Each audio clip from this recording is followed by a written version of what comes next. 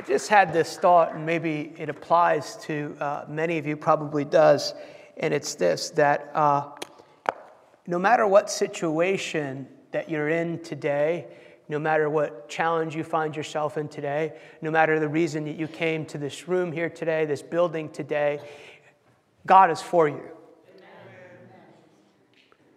And if you have made the same mistake over and over again, God's answer is usually the same. I'm here to help. And I have a solution for that. If you're been pursuing the things of the Lord and it's I just can't seem to get disciplined in that area, God goes, I'm here to help. And no matter what situation you're in, God is here to help. And sometimes people think because, well, I knew that was the wrong choice to make, or God told me not to do it and I still did it anyway. They think they're left to their own devices. And he specializes in working with people who make bad choices. He's really good. And maybe you're not as far along as you'd like to be, and you'd like to accelerate certain things. And so the word of the Lord to you is, it's a season of acceleration. I remember I was in Switzerland about 3 years ago now, last time I was there.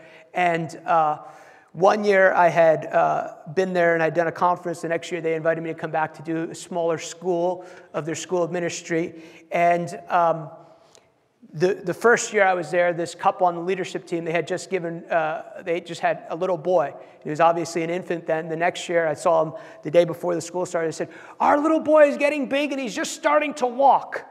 I said, oh, cool. So after the first session was over, there was a little break and we were going to go, snacks or something, coffee. And they said, come see our son who is walking now. And I looked over, and this little boy is going like this, and they're so excited. He wasn't walking quite yet. But with their help, he was taking some steps. And the Lord said to me, that's how I look at you when you decide to walk in the right direction.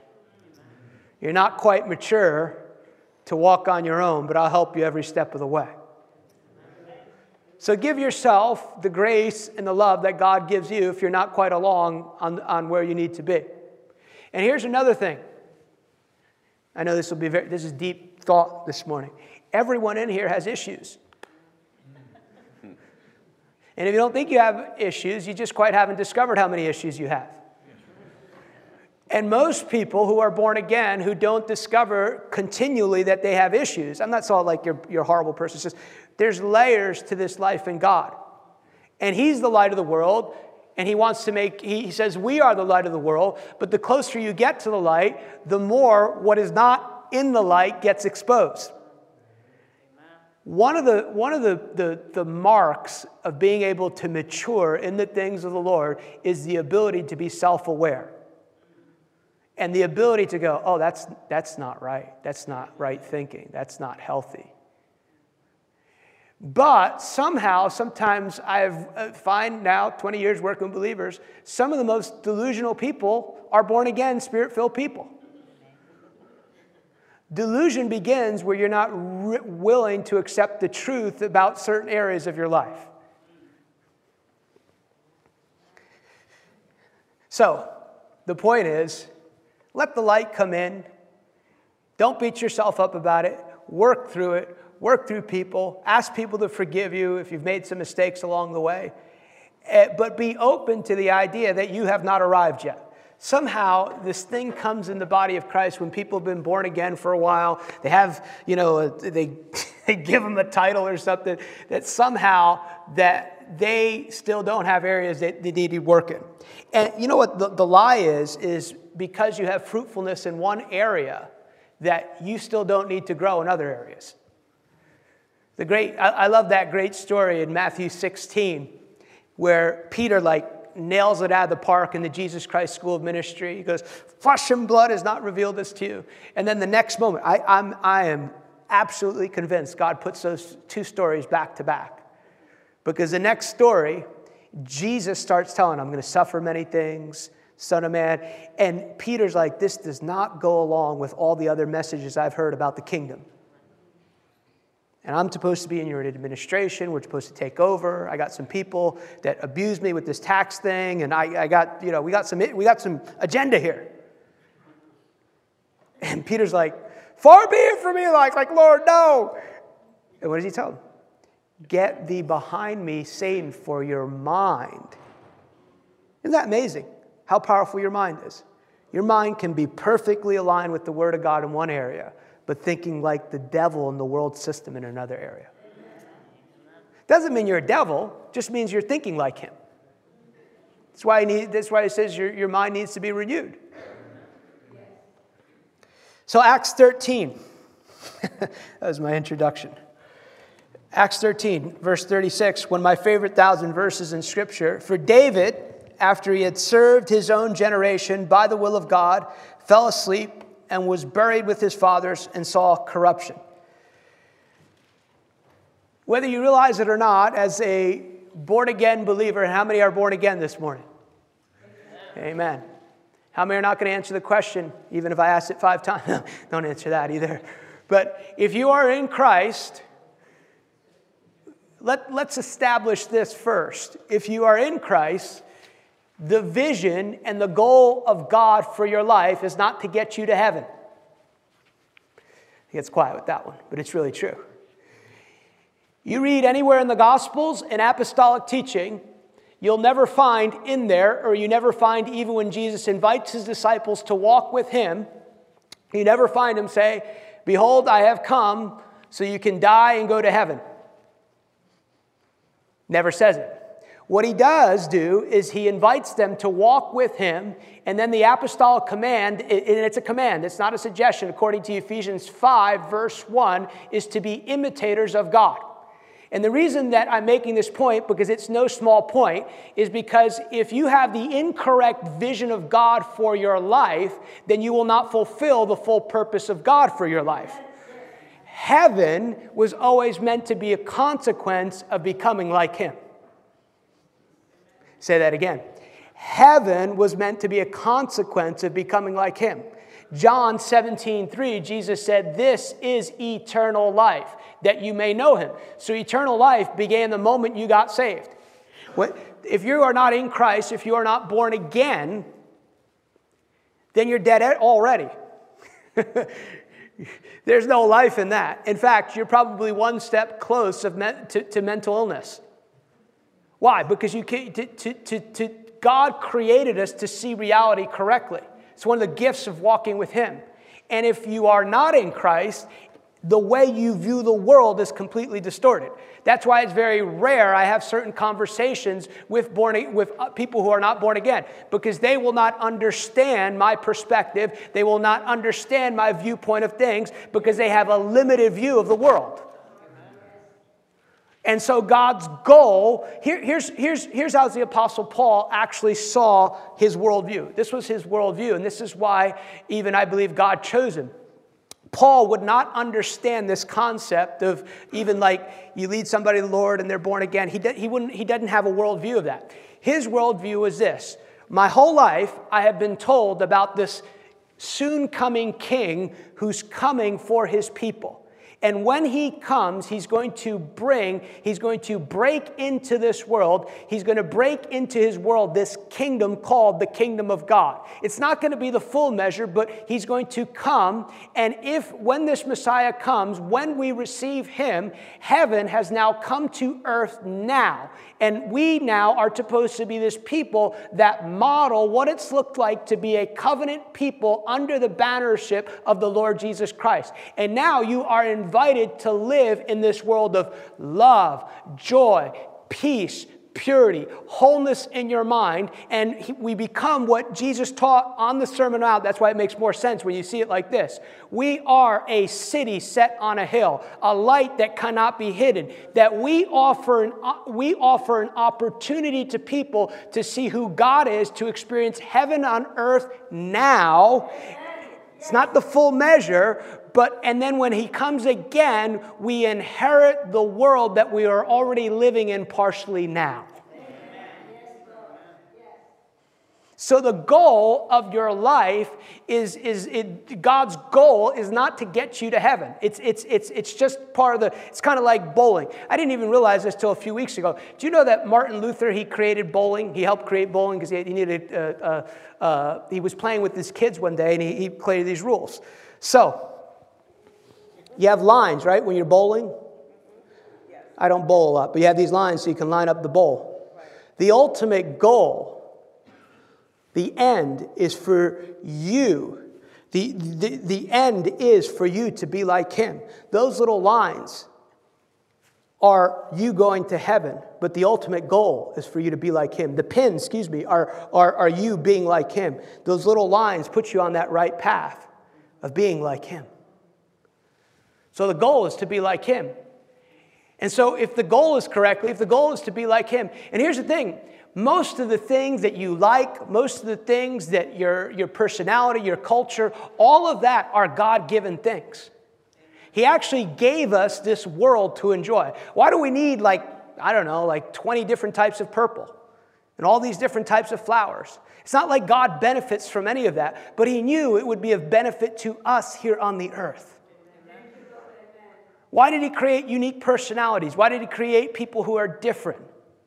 Why? Because he loves this thing called humanity, and within that, within your likes, your dislikes, some people like this, some people, they like sports, some people don't like sports, some people like doing this, because it's all part of him giving you life here on earth as a place of enjoyment. Amen.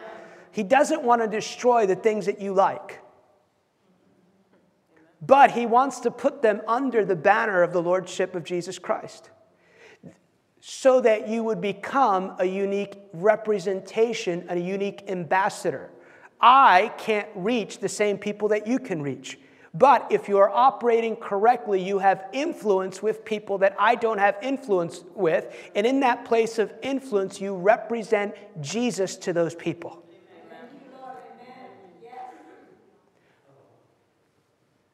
So here's another thing that everyone is given. Everyone in this world, everyone in this room, and everyone in this world is given a purpose.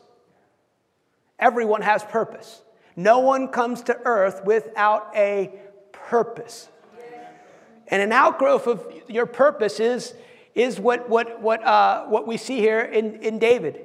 You and I have been given the responsibility, and I thought this like in the middle of the pandemic. I said, what a privilege that we get to live in the middle of COVID-19 and represent God. Amen. There's a reason. He picked the specific day you were born. He picked the specific time period you would live in. And here's the other part. This is the shortest part of your existence. It really is. You don't get to replay life.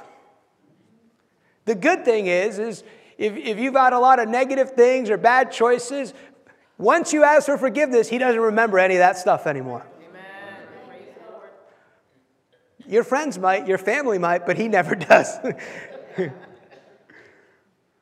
But everyone has a purpose, and part of that outgrowth of living in your purpose is that you are supposed to serve a generation. And God has this plan and purpose for earth that includes people made in his image. I don't know if you realize it, but when you were born, you stepped into a narrative that is playing itself out, both in your family, both in your nation, and the ultimate purposes of God. In this room today, I don't know if you realize this, in this room, you are part of a narrative that God started when he started this congregation, this ecclesia called Bethel Assembly of God.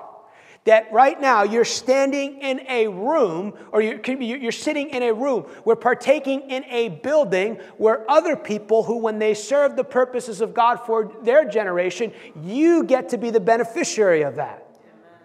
I don't know if you even realize this, but early Pentecostals, they tried to, some of them got their children taken away because they thought they were crazy. You would go to certain towns and they would say, stay away from those people. If not, you could come under the influence of delusions.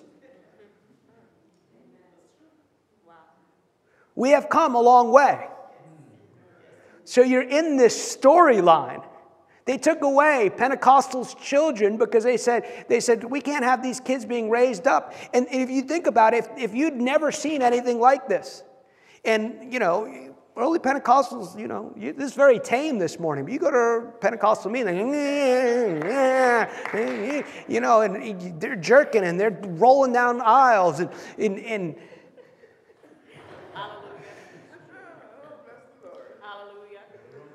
so they thought they were crazy. This is not exaggeration, it's historical truth. They would take away their kids.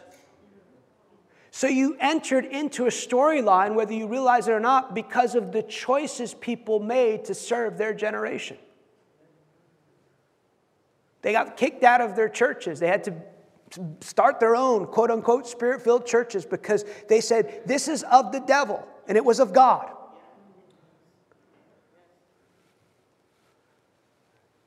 And so there's a baton that you're handed both in your individual life, for your family, for the congregation you're a part of, and then also for a nation. The hope of God is that God's people would live faithfully in their generation, and as Paul said, demonstrate the manifold wisdom of God. What does he mean by the manifold wisdom of God?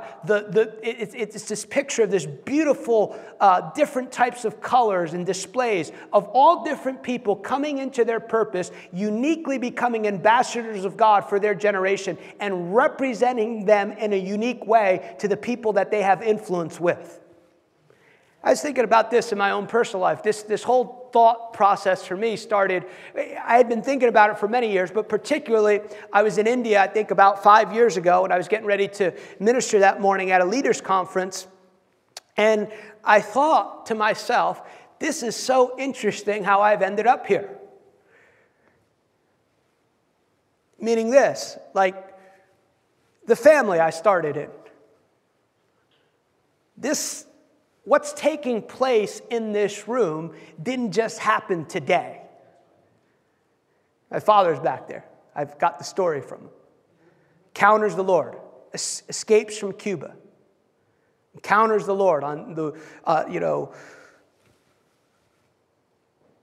trying to escape from Cuba, ends up in quicksand. God, I need you. Encounters the Lord. Starts looking for God when he makes it to the U.S.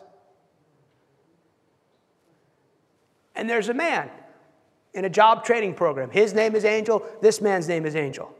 He told me, I think the only reason this guy was there is because I needed to hear what he had to say because he didn't learn anything from the job training program. I'm just telling you how this plays out in everyday life, the narrative. I have this big picture, and I do believe that God is pouring out his Spirit in just mighty ways in this season. I believe God is not done with America. I think we're seeing just the beginnings of one of the greatest outpourings of the Holy Spirit the world has ever seen. I'm very optimistic. I believe that we have to contend for Acts 8, verse 8, where there was great joy because the believers were in the city. I'm contending for a people that they would accuse us of filling a city with the doctrine of Jesus. Those are all biblical standards that just because we're not seeing it in mass doesn't mean God changed his mind about doing it. And he needs people who agree with that purpose. So we live in these times, but how it plays itself out is people who learn how to faithfully serve their generation. So this man says to my father, what does he say to him? He says to him, you need to come to my church. My dad's seeking God. He's trying to find him. He's got his candles in his little apartment. He says, no, I don't go to other churches. He was sort of Catholic, I think. Catholics told you not to go to other churches. Communists told you there was no God. Isn't that amazing? If there's no God, leave me alone to my own delusions. They know there's a God. They fight really hard to keep the Bible from you from worship. No, there's no God. No, you know there's a God. So finally, he decides, he's okay, I'll go once. Not too far from here. He goes to the church building on a Saturday. Dad, you can fix this at any point, some point here. He thinks the people are crazy. The reason he thinks the people are crazy is because they have a wedding, but there's no alcohol at the wedding. Yeah, you're crazy. You're unbelievable. Again, you look at the world a little different when you're not born again. And this guy comes up to him, come tomorrow, and he told me it freaked him out so much he left without even a meal. When you're a single guy and poor, you need a meal, you know. But he told me, for whatever reason, I woke up the next morning and went to Sunday school. And the pastor kept saying, somebody needs to get born again. He said, I made it through Sunday school. And then maybe some of you have the testimony like this. He said, I wondered that day when I was listening to his message, how is it that this man knows my whole life? How many can testify to that one? Yeah. And he said, somebody here needs to get born again. My dad said, do not lift up your hand, but his hand went up. See, we laugh, but we should believe God for environments like that, where there's such a convicting power. During Finney's revival days, they used to say, there was no such thing as an altar call then.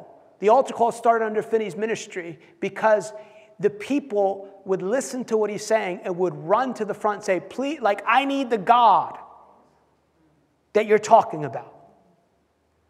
There was such they called it irresistible grace to respond to the message. Lifts up his hand, then he comes down, and then he really thought the people were crazy. Because now they're saying, he prays the prayer, they're Pentecostal, they're not going to, it's not a Baptist service, they're not going to just let him say the prayer in the back. He says the prayer now, you're our brother and you're our sister, you're our brother now. He goes, they're crazy. Who are these people? But he went home and he asked the Lord, Lord, is this you? Yeah, it's me. This is me. Think about all the people in that story who are serving the purposes of God for their generation in a day-to-day life. A man who kept asking another young man to come to church. A pastor who had his own challenges later in life, but prayed and had the right message that day. A church who brought in a young man who had no family in America and began to train and disciple him.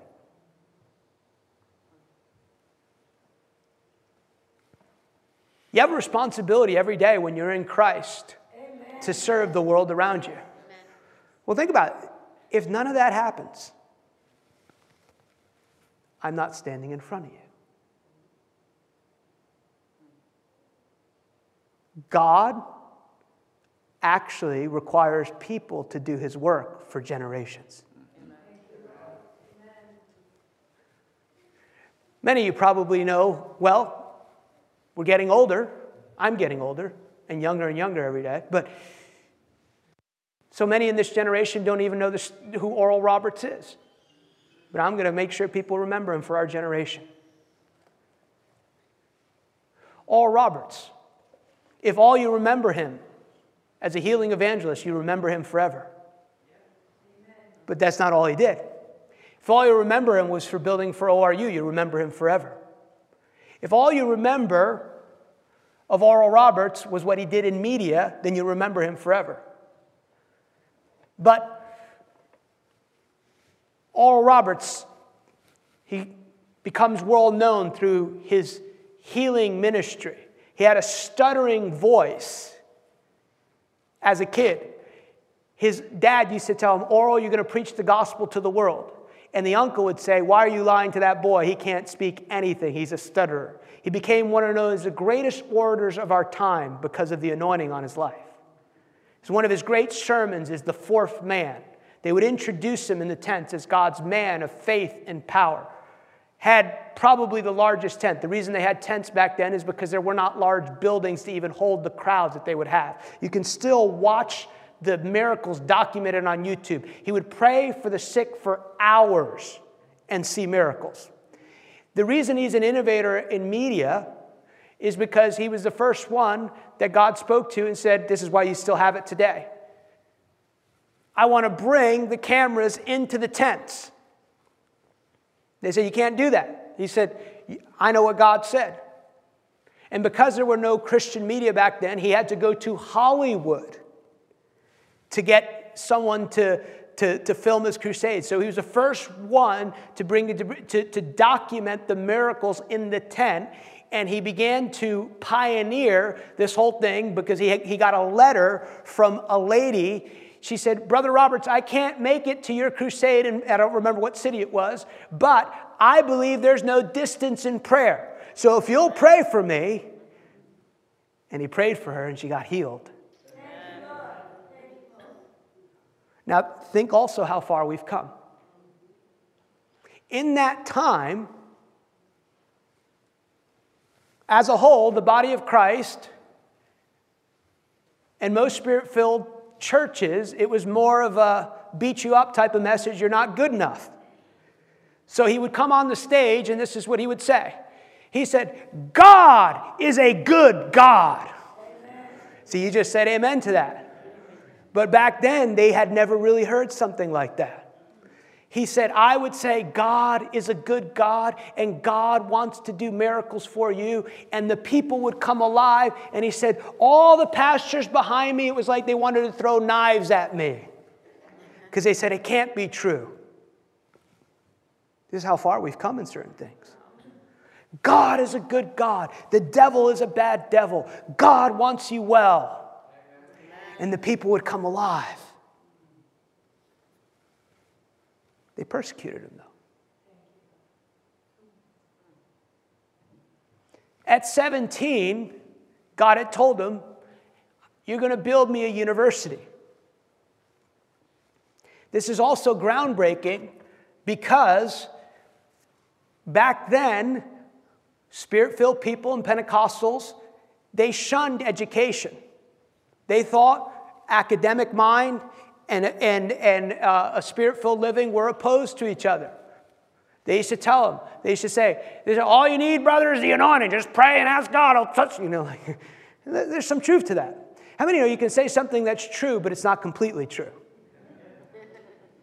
In fact, when he started Oral Roberts University, their first marketing line is, come get your learning and keep your burning. Think about it, because they were marketing to Spirit-filled people. People thought he was crazy. How is this guy who's never finished college going to start a university? He put all his money into this land. If you go out to the land, I was just there a few weeks ago. If you go out there, there was nothing in there. It was just a cow pasture. This senator at the time of Oklahoma, who I read this letter that he wrote, he said, this is a believing man at the time, he said, I thought this man was crazy when he said he's going to start a university. The miracles. And he's walking the grounds one day, and he said, God, I don't know how to do this. He's agony, crying. He said, I want you to build this university how I created the world, through words and nothing. And he would pray in the Spirit, and God would go, this is going to be the student center. This is going to be this. This is going to be that. And you know who dedicated Oral Roberts University? Billy Graham. They were friends, actually.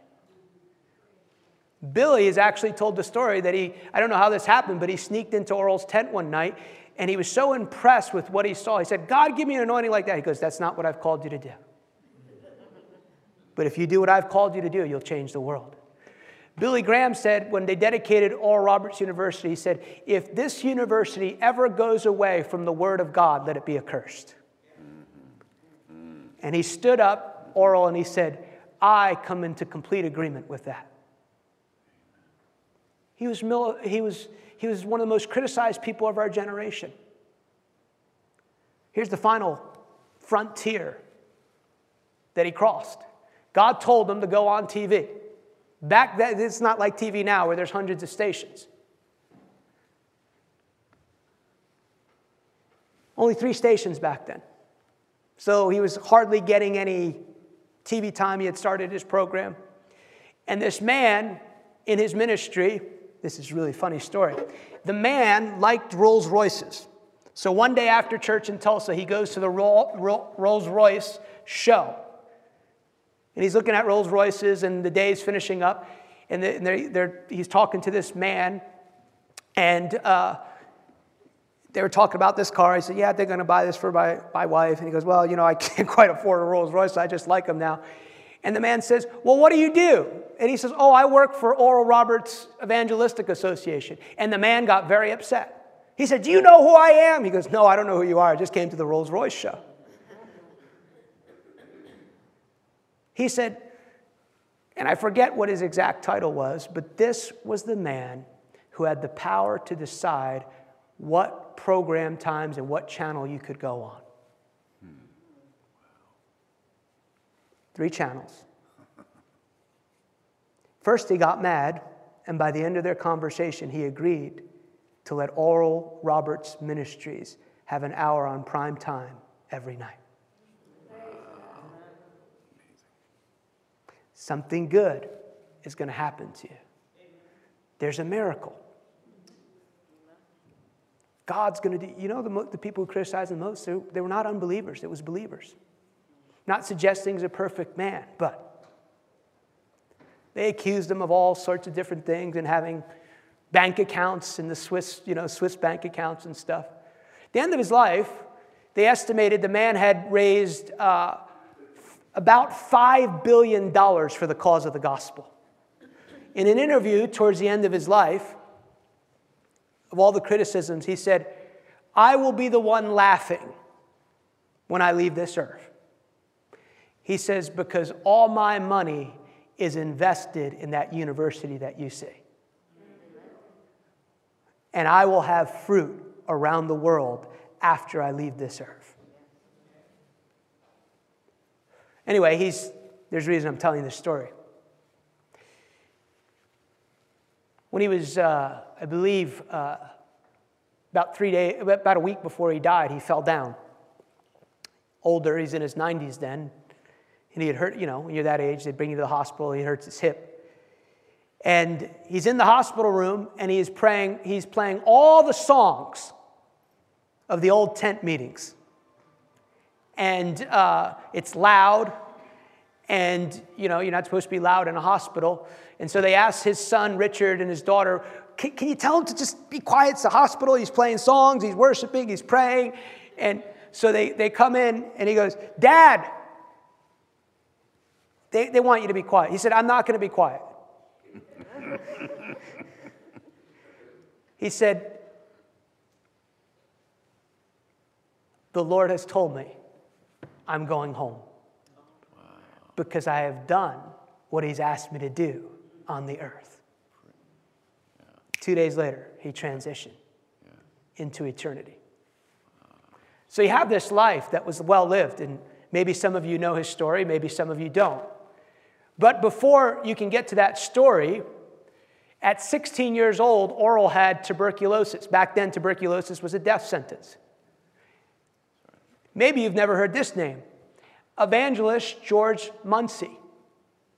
That is the evangelist who prayed for Oral, and that night he got lifted off the bed of affliction of tuberculosis at 17.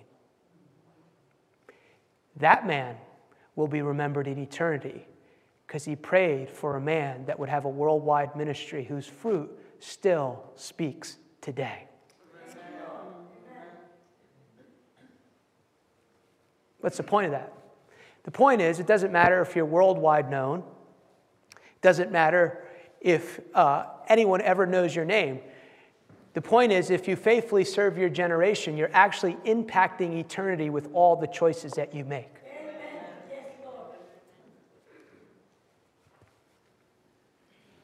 I went to a homegoing celebration for a friend of mine this week. You've probably never heard of him. Pastor Clyde Odom. I met him, would have been about 14 years ago. Pastored in inner city church in Florence, South Carolina. I met him in Brazil on a trip, and we developed a relationship, and he was different, but he would welcome me into his church, and I ministered there many times. It was different, but he was serving his generation. This is what I heard this week. There's a man from the community who stood up, and he said, we have community basketball. Have all the kids from the inner city come. He goes, but I had a problem because all they would do is fight. We couldn't get them to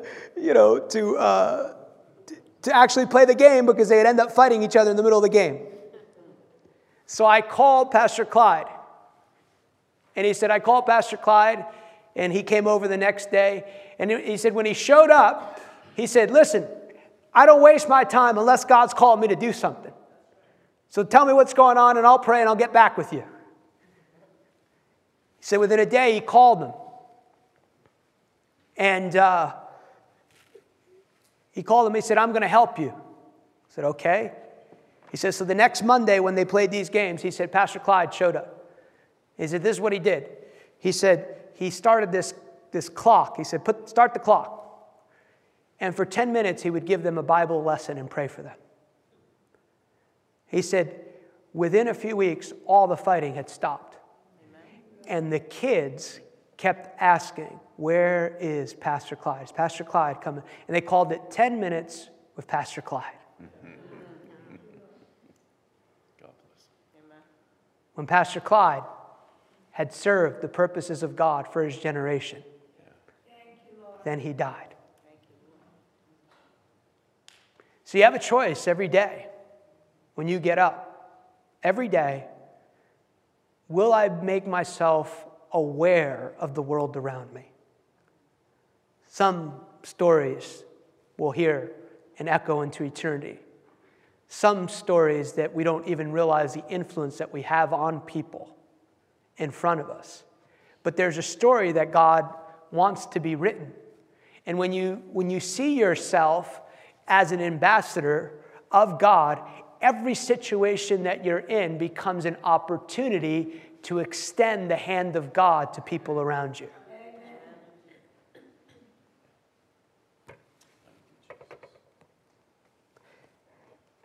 2 Timothy 2, verse 20 says this. But in a great house, there are not only vessels of gold and silver, but also of wood and clay, some for honor, some for dishonor. Now catch verse 21. It's very key. Therefore, if anyone cleanses himself from the latter, he will be a vessel for honor, sanctified and useful for the master, prepared for every good work. Notice there that what determines whether you are a vessel of honor is not God. God does not have classes of people when they come to earth. He doesn't say this one's going to have an extraordinary destiny, this one's going to be like this amazing vessel of gold, and this one, they're just going to... I've probably said it here before. I've had the privilege of probably ministering and praying to thousands of people, different churches, and I have never, ever... I've given corrective stuff, but it's always redemptive. I've never actually looked at someone and said, the Lord would say to you, it's mediocre the rest of your life. Just shoot for a little faith. And maybe you'll get some of your debts paid off, but plan on keeping that credit card debt the rest of your life. It's never like that. It's always elevated. It's always to a high place. What does he say? My thoughts towards you are like the sand of a seashore. Amen. And the reason, well, here's the other thing. God will hold us responsible not for the things that we do, but for the things that He called us to do. Say that again. God doesn't hold you responsible for the things you do, but for the things that He called you to do. And the reason He feels justified as a righteous judge to hold you responsible for that is because everything He's ever asked you to do, He's given you the power to do. Everything that you do for God originates with God Himself. Of Him, to Him, through Him are all things. Amen. This has never, ever been determined by what you bring to God. It's what He brings to you when you submit to Him. But you will be the one who chooses whether you become a vessel of honor. And there is a difference, because there's a great passion in God But not everyone chooses to live in this passion. There's a passion in God for people to live in what I refer to as the high call. Mature people just don't want to go to heaven. Mature people actually want to fulfill the high call in their life. Do you know part of maturing in God is actually the ability to receive how He sees you and the righteousness that He's given you? Many people live constantly condemned and overwhelmed with their own guilt, their own mistakes, and many of these things, God is not even relating to them in that way. Here's another great story from history. Maybe you've never heard of her. Maybe some of you have. Great woman, healing evangelist, which her mantle is still in the earth, Kathryn Kuhlman. People still talk to me who had been in her meetings and tell me, they said, I have never sensed the glory of God like I did when I was in Kathryn's meetings. The miracles. This is a historical fact that she lived in Pittsburgh, and when she would fly out, she would just be going to her flight. And in the terminal, there'd be a manifestation of the Holy Spirit, people falling out every which way. It was such power that they told her, you're going to have to come in your own entrance because you're causing too much of a disturbance. This is no exaggeration, historical fact.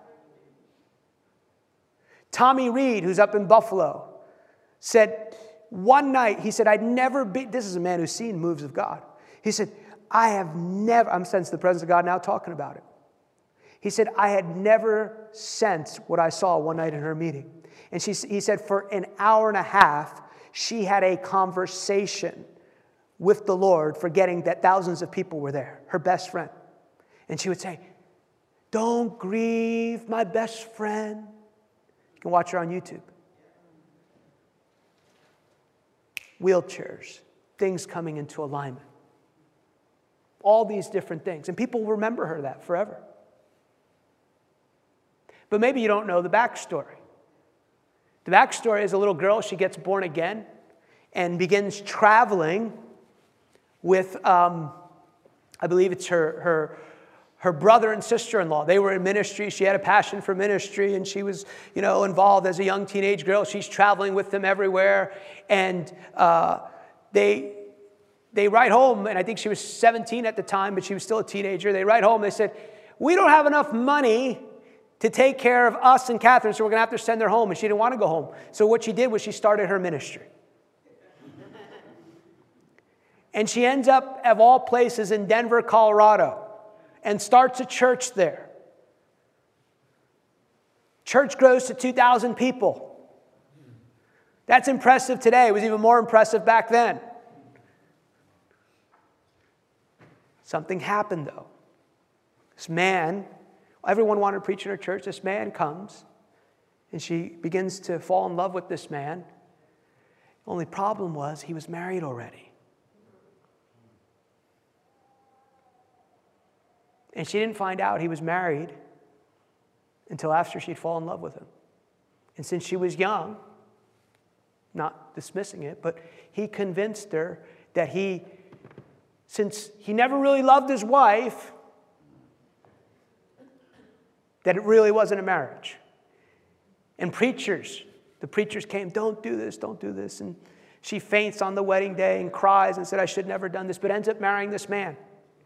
Everything dries up. Because you know what he did when they got married? He told her she couldn't preach anymore. The church falls apart. His church falls apart.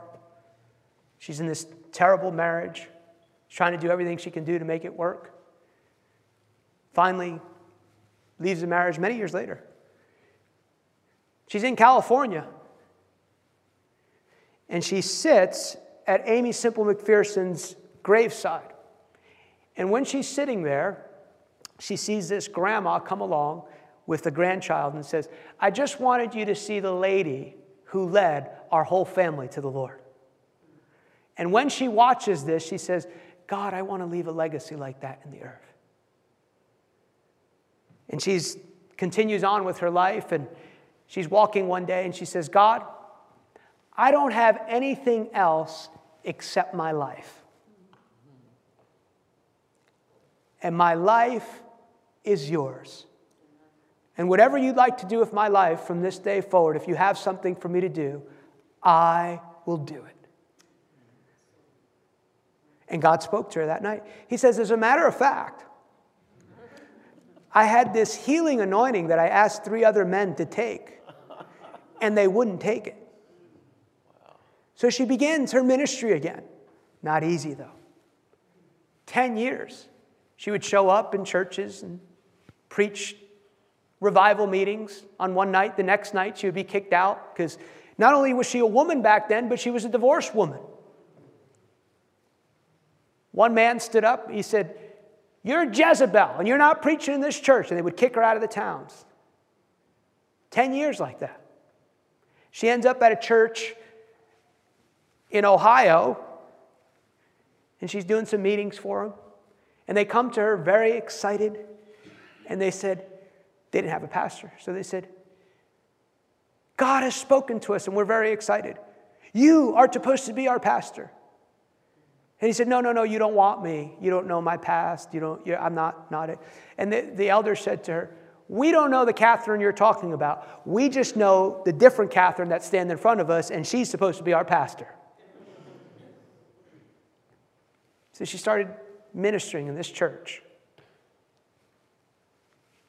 and being faithful in this church and pastoring these people and loving these people. Never thinking, I'm going to have a healing ministry. Do you know how her healing ministry started? It began one time when she was talking about the person of the Holy Spirit. All she was doing was talking about the Holy Spirit. And people began to come up to her after the meeting and say, I was healed of this, I was healed of this, I was healed of this. So if you've made mistakes in your life, we never make mistakes to justify our mistakes, but many of us have made mistakes we never thought we would make. God is not just a God of second chance. He's a God of third chance, fourth chance, 5 chance, 8 chances. The man we just read about, Acts 13, when David had served the purposes of God for his generation. We know David made some mistakes. But it's often how you react to even the challenges of life that determine if you'll faithfully serve your generation. My observation of people over the years, sometimes they're doing really well and they're engaging in the things of the Lord, they're having fruit, but something happens. Maybe something they didn't expect. Maybe they hear something about a pastor, and I'm not suggesting that we just dismiss these things and not being hurtful things, but they find out this happened to a pastor, so they get mad, and I'm not serving God anymore, and all this stuff. And all these are opportunities I have found to choose to stay the course in the things of God. Sorry if you've ever been hurt by the body of Christ. I'm sorry if the leaders ever abused you. But for every 5 of those, there's 1,000 serving their generation. Amen.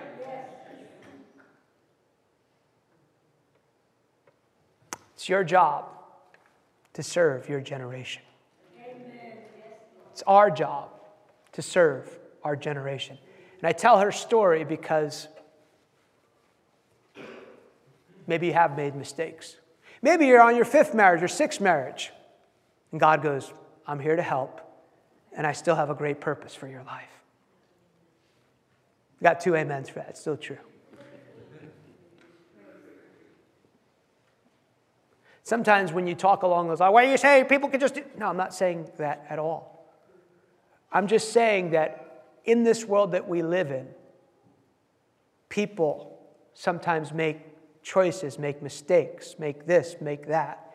And the body of Christ should be the most welcoming place for people who think they've made the worst mistakes in their life. Amen. The hand should always be extended to those people. The hand should be, we know that happened in your life, and we want you to take responsibility for it, but God still has a great purpose for you. God can heal all the wounds. God can heal all the trauma. And you don't have to live as a victim to even your own mistakes. Here's a word. If you're over 50 years old. No, we say that because it's important to note this. Why is it important to know this? Because in our culture, especially Americans, we have this thing that let me put it this way. There's this little thing in culture that Americans live for a day where they do nothing. Can't wait till I retire. I'm gonna do everything I want to do when I retire. I'm just working really hard for retirement. I haven't taken a vacation in 20 years because I'm going to retire big time. Nothing wrong with saving. You should save, all that stuff. But if you become so consumed in that concept, you ever heard this story? Great John Bevere story from when he worked at IBM. Actually, he's a very brilliant man, went to Purdue, engineering degree. But before he went into full-time ministry, he's working at IBM in Dallas. And within a few months of his first months of working there, they have a retirement party for this man. Hey, you're retiring. I forget how many years at IBM. True story. And he's a young guy, so he says, well, what are you going to do now that you retire? And this man goes into this diatribe of, I have hated this job for 20 years, or whatever it was. I could not stand this job. I have waited all this time, saved my money so I could do now what I want. That's what he told him. Do you know within 24 hours that man was no longer on the earth?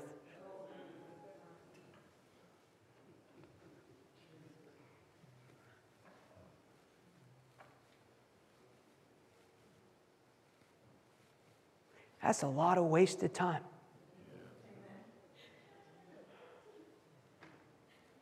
But if you're over 50, how many heard this guy called Smith Wigglesworth? I didn't plan on going in this vein, but it's in the room. It's good. Story time with Abner. Okay. But I tell you what, all these stories are absolutely true. Amen. And we're the beneficiary of many of these people's choices. Amen. That's right. Amen. Do you know if you've never heard of Smith Wigglesworth, amazing miracle ministry. He's actually more popular today than when he was alive. He was kind of a gruff man, English man. Why are they gruff? Because he would punch people in the healing lines. I'm not making that up. You laugh. The first man, he's documented 23 people raised from the dead in his ministry. The first man he raised from the dead, he picked them up 3 times before he actually rose from the dead.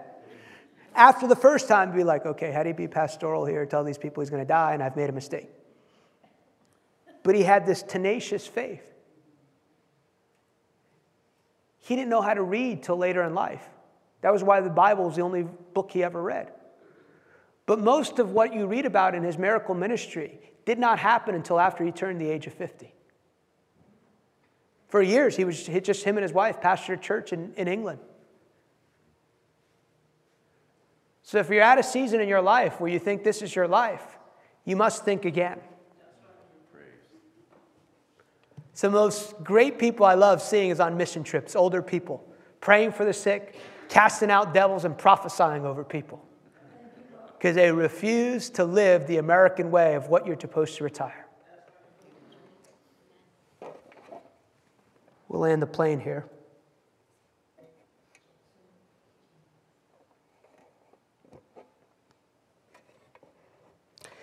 Actually, let's look at, before we close today, let's look at Hebrews, the 12th chapter.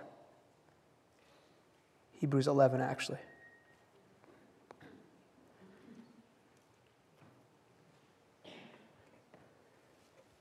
Hebrews 11, and I'll read verse 39.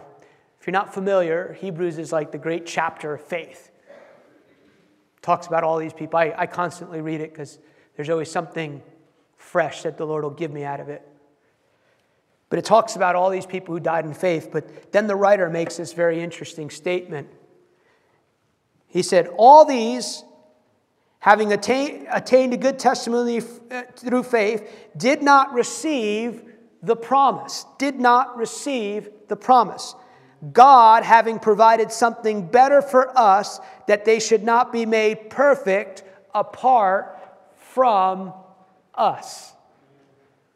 Think about what he's saying there.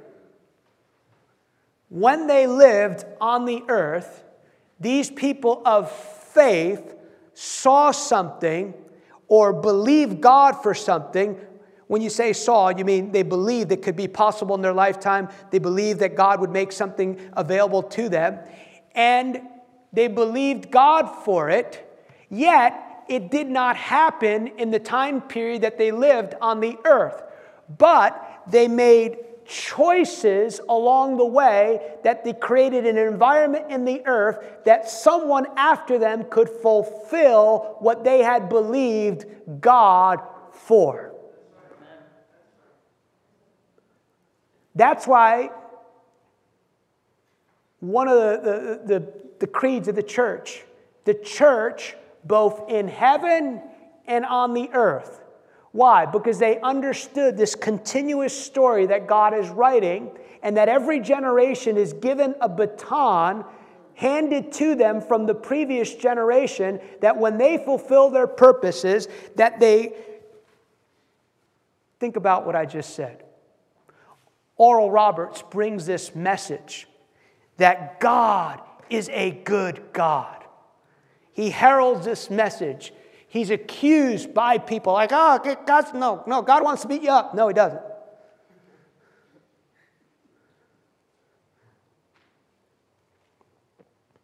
God doesn't beat up children.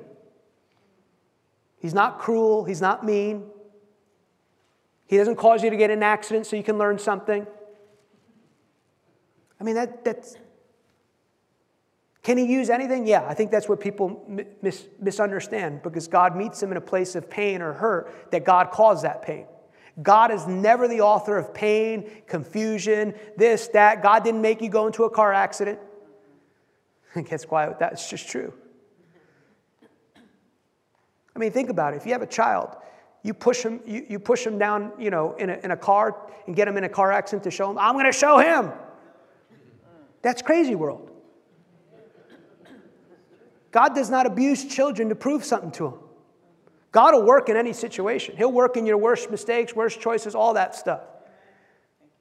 But it's not, he doesn't set up chaos in your life to I'm going to show that. I've still never met anyone with cancer in their body and go, hey, what is God teaching you? They're teaching me that cancer is horrific and it's demonic. But he brings this message to the earth. What are we today? Today, we're the beneficiaries of that message because he heralded that message. It became this pioneering message in the earth. And now, because of what he taught, it was given to this generation that probably for most people in this room, I know God is a good God.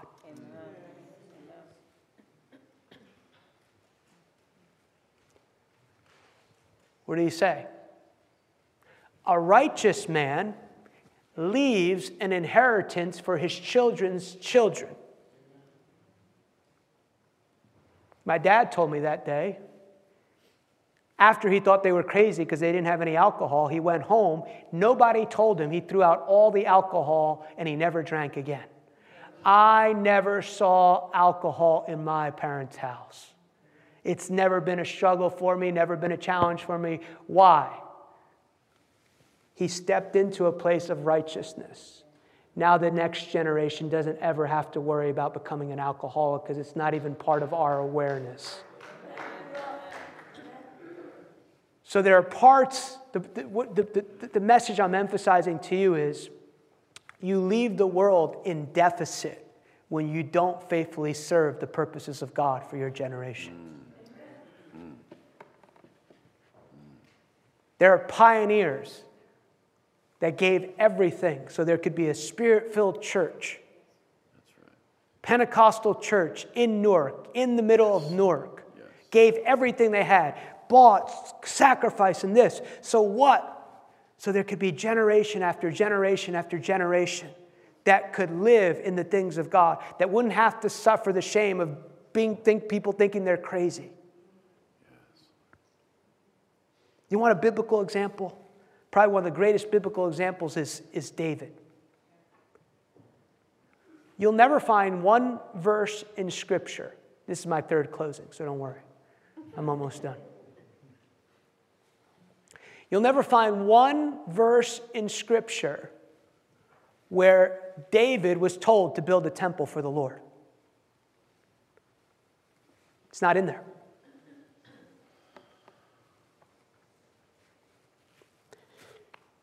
One day, David looks at his beautiful home. He had a beautiful home, mansion, lots of wives. That's a little crazy world, but it's the world he lived in.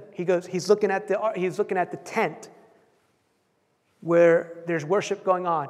And he goes, God, the place where God lives, because the Ark of the Covenant was there, is in this tent, and I got this beautiful home. I want to build a place for the Lord. First, the prophet says, go do all that's in your heart. Then God speaks to the prophet that night, comes back to David, and he says to him, you've shed too much blood, but if you put everything in place, your son will finish a temple for me. But if you watch what David says, even after God's told him, you're not going to be on the earth when this thing is completed, what does he say? I will build a temple for the Lord. Knowing he was not going to be on the earth when it was completed. What's he doing? He's making choices that when he leaves the earth, the effect of his choices are still taking place in the earth. Is the same thing going to be said about your life?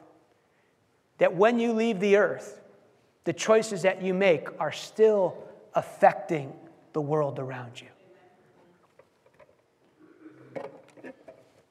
Look at Deuteronomy 29. We'll close with this verse. Fifth closing.